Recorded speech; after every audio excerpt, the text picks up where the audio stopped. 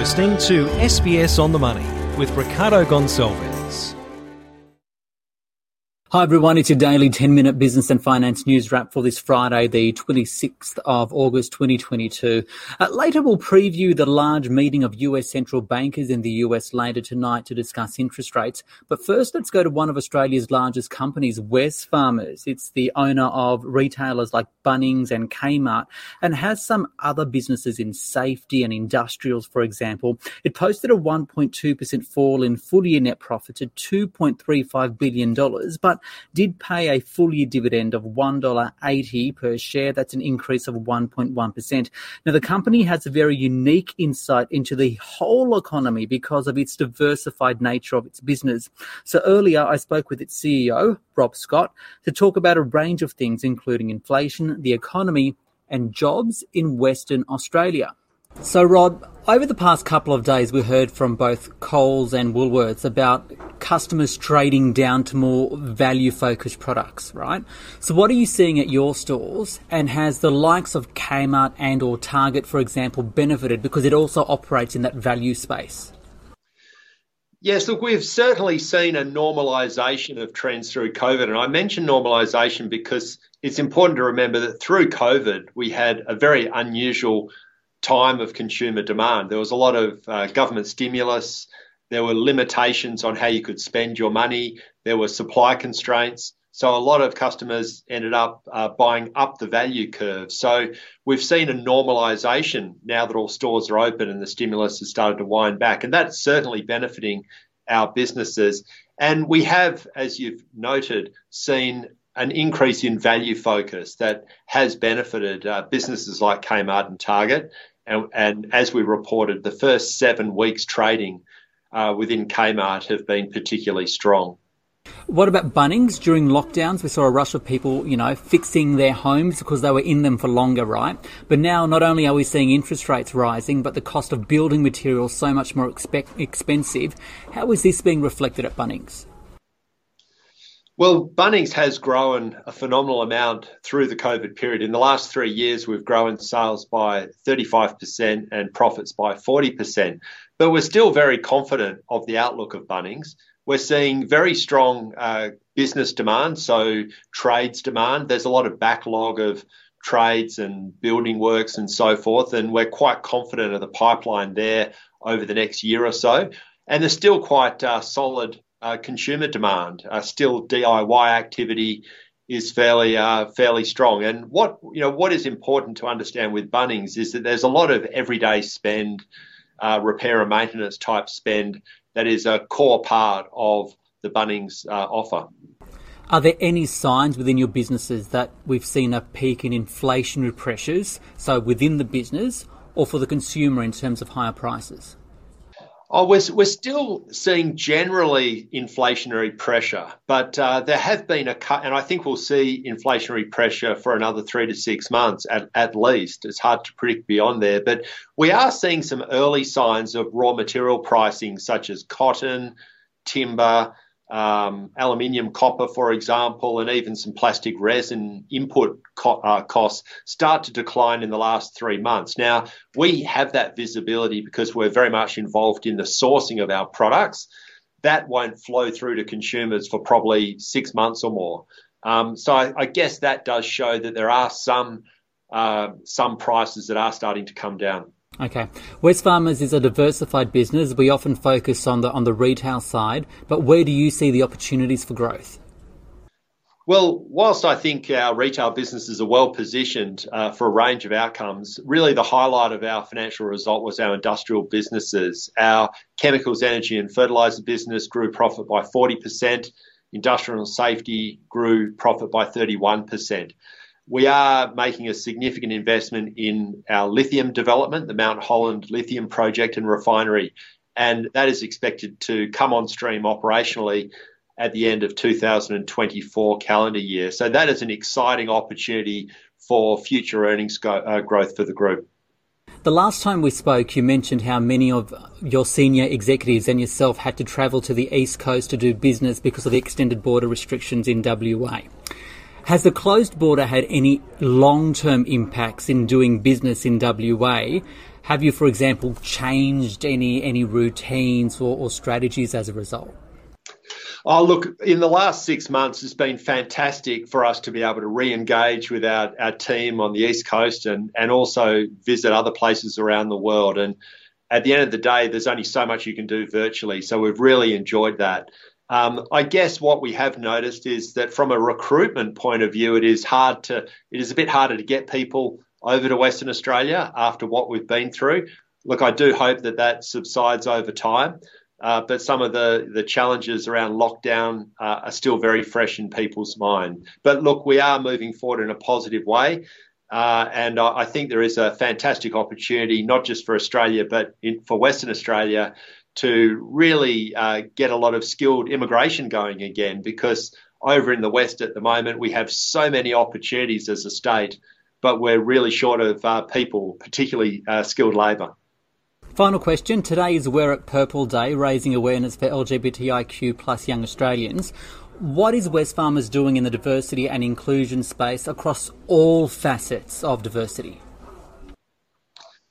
Look, it's a very important area, and for us, given that we have 120,000 team members, we want to make sure that we're attractive to the most diverse group of people, because we want the best talent and we want the most inclusive environment. So there's a lot of training that we're doing across the group.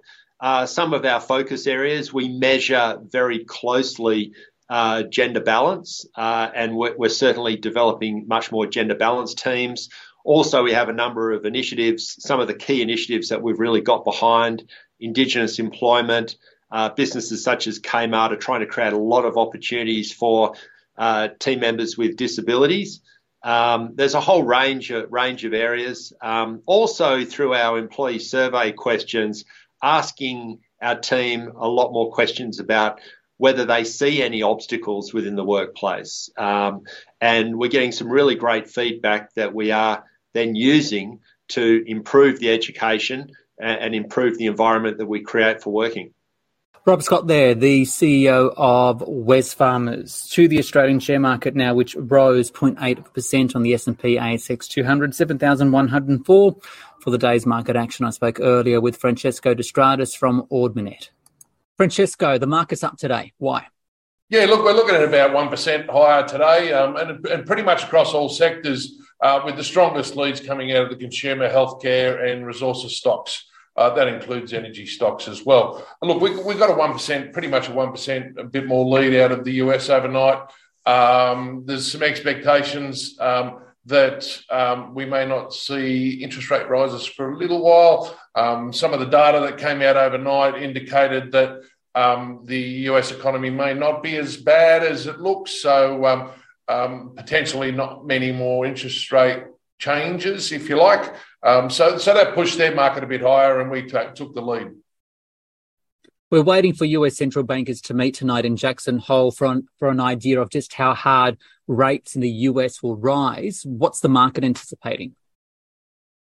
Yeah, look, we've seen the Fed increase rates by 225 basis points since June so far. Now, that's the fastest tightening cycle since 1984. And we're starting to see some traction there, hence the numbers that came out last night. So housing starts are starting to fall as well. The US dollar is starting to strengthen. The US Fed's also got quantitative tightening going on at the moment as well. So the opposite of what we saw was quantitative easing. They're starting to sell bonds into the market. So that has a similar effect to rising interest rates. So we're expecting to pause for a little while longer. That's the message we were getting leading up to where they are at the moment with the previous rate rises. So we'd expect to pause until we start to see some more data coming out of the US over the next 3 to 6 months, I would suggest. Speaking of interest rates, low rates saw those buy now, pay later companies boom during the pandemic, but now we're really starting to see them strip back or wind back some of their operations. Afterpay today killing off its money app. Zip this week confirmed it's exiting the UK to focus in on Australia. What's your take on this sector now?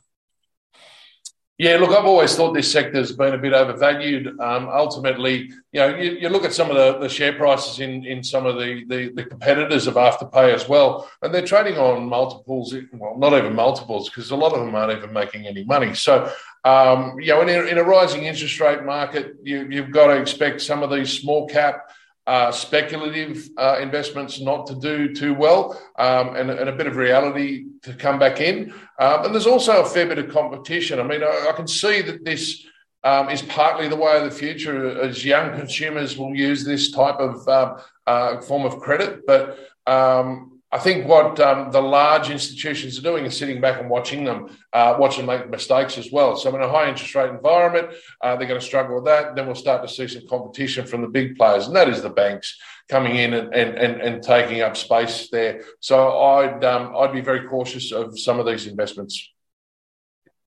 Profit reporting season finally starting to come to an end. One of the largest companies today, Wesfarmers, reported. It's a diversified player. What did you make of its result? Yeah, look, their result was slightly ahead of expectations. So the share price has risen slightly on the back of that. We saw some strong results coming out of their chemicals, energy and fertiliser division. And the second half from the department stores, we've seen some record sales come out of there. So, the likes of Kmart and Target have done well in the second half. Bunnings margins, though, on a negative, have started to contract a bit. So, and they work on fairly tight margins in a store like that. So, I'd be a bit cautious of if that continues. And the company's holding a little bit more inventory than we'd like to see. So, you're expecting to see higher working capital come from that. We may see some slight earnings expectations rise from analysts overnight over the next couple of days as they sharpen their pencils. But here at Ords, we still think that the share price that's trading at around $48.50 is still a bit overvalued. Two final questions. Like I mentioned, profit reporting season wrapping up. Are any other ones catch your attention today? Yeah, look, a couple that came out of today's reporting, and Friday's generally a reasonably quiet day on the reporting season front, but Ramsay Health Care, their results was not that good, I suppose. We saw a fall in profits by about 39%. But I think the big headline for Ramsay is that KKR has decided to step away from the takeover offer. This has been a bit of a confusing one for investors in that, KKR has put forward a very large offer, but part of that due diligence is that they wanted to do due diligence on the French company that they are a majority owner of, and Ramsay didn't want to be part of that. So it has been a bit of a confusing one, and it'll take a little while for the dust to settle there. But look, I think from a earnings point of view on Ramsay, they've struggled a bit through the COVID crisis, obviously with hospitals and elective surgeries. But we would expect to see that improve over the next sort of 12 to 24 months as well. Another one that reported today is a medium to small size company called People Infrastructure. They reported a significantly strong result. And they're one company that's actually given a bit of guidance over the reporting season. Their guidance was positive. So their share price is up about 10% today. And just finally, in an era of rising inflation and interest rates, where do you see the opportunities? Yeah, look, I still like the energy sector, the resources sector. I think oil prices are high.